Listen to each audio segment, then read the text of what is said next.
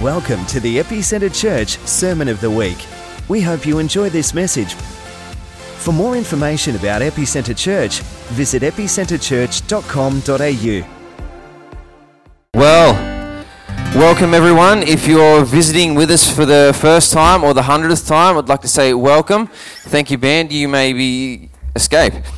My name's Robert. For those of you that don't know me, I'm one of the pastors here at Epicentre Church, and again, I'd like to say welcome. If you haven't been here, so if this is your first time or you just haven't been here lately, we are at the conclusion of a series that we've been looking at, focusing on prayer. So it's been a quick 3-week series. Week 1 was this: prayer is communication, and it is transparent communication, where we're vulnerable, where we're open, where we share what's going on in our hearts, the struggles, the joys, the tears, everything, where we actively look at wanting to express our inner hearts to God, to allow Him to do something with us. And then last week what we looked at was that there should be something that follows on from prayer. After we pray, there should be something that we can look at to say that that prayer was effective. And it's not an effective prayer. What we looked at is not having the situation turn out in our favor, but rather having peace fill our spirits, fill our bodies, fill our souls, fill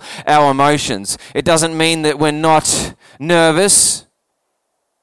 It doesn't mean that we're necessarily okay with it or happy with what's happening. But what it means rather is that we realize that Jesus is with us, and because of that, He fills us with His peace, so we're comfortable in the uncomfort of the situations. How many of you would have experienced a situation that you end up being uncomfortable with, but you're comfortable in that being uncomfortable? Like, that's the sort of peace that Jesus wants to bring into our lives. And the sense that we have is that when we pray transparently, when we're open, when we're vulnerable, when we're expressing to Him the struggles that we have in our hearts, the issues, the tears, the joys, everything that we have, when we have those transparent, open and honest conversations, what it does is it opens us up to allow Him to come in to do something in us. When He does something in us, it doesn't necessarily make the situation different, but rather it does something in our hearts, and it makes our hearts different, and it fills our hearts with peace. So that was week 1 and week 2, and then third week, we're finishing with this: unanswered prayers. What do we do with prayers when they're unanswered? I imagine everyone here has experienced a prayer that's been unanswered at one point in time or another. But before I share that, I was at a regional event on Thursday night with some of the team, and through worship there, I felt God put a word in my heart for someone here this morning. I don't know who it's for, but rather what I felt God showing me was this: that there's someone here this morning whose life would be like, if our lives are like a gutter on a house. You know what a gutter is? The rain comes down, washes down, goes into the gutter, then goes into the tank.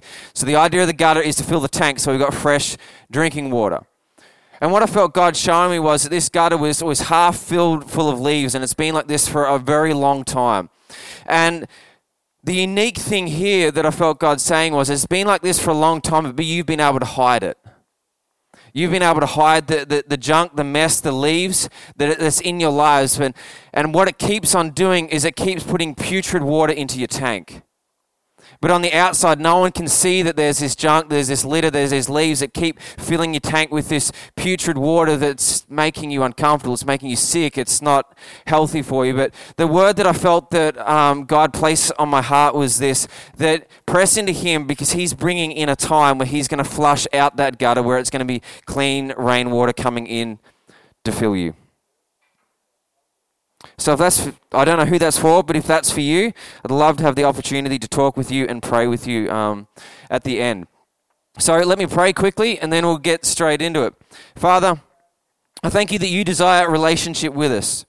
You desire a relationship with us over answered prayers or unanswered prayers. You just desire a relationship where we press into You and allow You to press back into us and fill us with Your presence, with Your goodness. And I pray, Holy Spirit, that as I share what I feel that You've placed on my heart to share this morning, that it does just that. It opens us up to want to press into You in spite of what has happened in the past. In Jesus' name. And everybody said? Would I be correct that most of us or everyone here would have a prayer that's been unanswered? Yeah. So some of you will know this, but not all of you will know. Nearly 3 years ago, we had the worst day of our lives, where I got a phone call from my brother to let me know that he'd been in a car accident and he lost his wife of 9 months. And I remember that immediately after I got that phone call, Sage and I were at Mum and Dad's. We're staying there for the weekend, so I jumped in the car with Mum and Dad's. Justin said, I've just lost Bonnie, my wife. I just wanted someone to be at the hospital with me when I get there.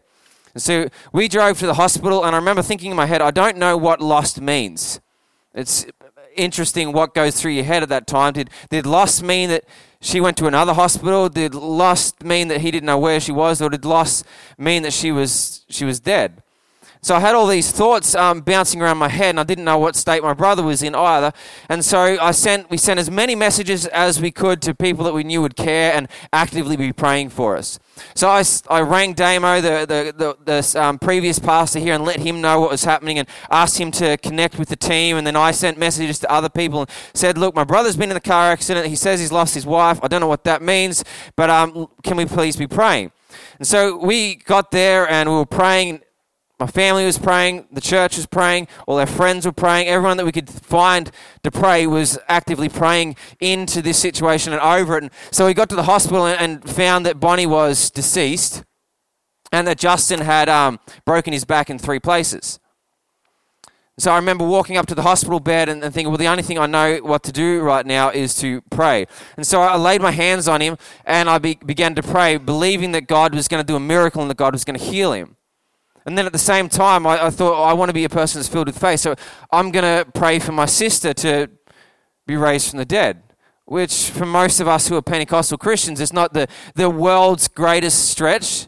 As far as when we read in the Bible, we read stories over and over again of people being miraculously healed or being raised back from the dead. So it was something that I expected that God could do.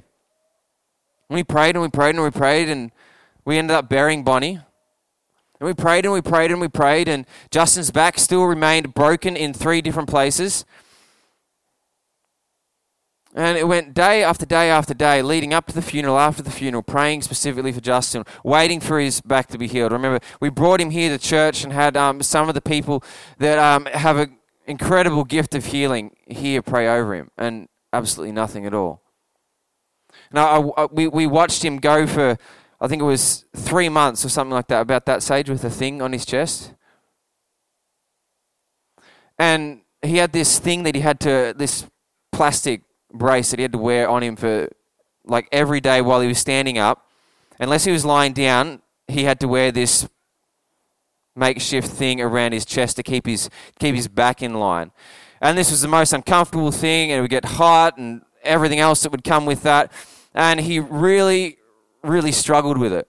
And so we kept on believing and believing and believing that God was going to do something incredible, but nothing at all happened, nothing at all transpired. Bonnie obviously was buried, and my brother, 3 years on, still has chronic back problems that, unless God does something in the future, is never going to change. And so we had to deal with, and I had to deal with, like, unanswered prayers there, in that I was expecting and believing that God was going to do something, that God was going to touch my brother and bring healing to his body. I imagine multiple, or like a lot of us, have experienced something similar where we've prayed for either ourselves or for someone else, and that absolutely nothing has happened. Like some of us here have been praying for our marriage, and our marriage is still falling apart. Perhaps some of us here have been praying for our children that they'd grow up knowing Jesus. And perhaps that's been the prayer all our lives. And we get to that stage where they're walking their own journey and they're doing everything else other than that. Perhaps some of us here have been praying for our siblings to do that, and they're not doing it. They're not interested in connecting with Jesus, not interested in loving him and following him. Some of us here have prayed for a friend, a spouse, a sibling, a parent to be healed. And yet, nothing's happened at all. God's, what it seems, has abandoned them and completely left them. Some of us have been in financial trouble. Some of us have been in business, and business has completely fallen in on us, even though we're expecting God to come in at the 11th hour and do something and turn that business around. Like, I don't think any of us here have been or are immune to having something go wrong, where we've been praying for it, believing that God is going to do this, and then having completely the opposite happen. And so my struggle is this. That's part of my story that I shared. I know everyone else here has a story, but here's what I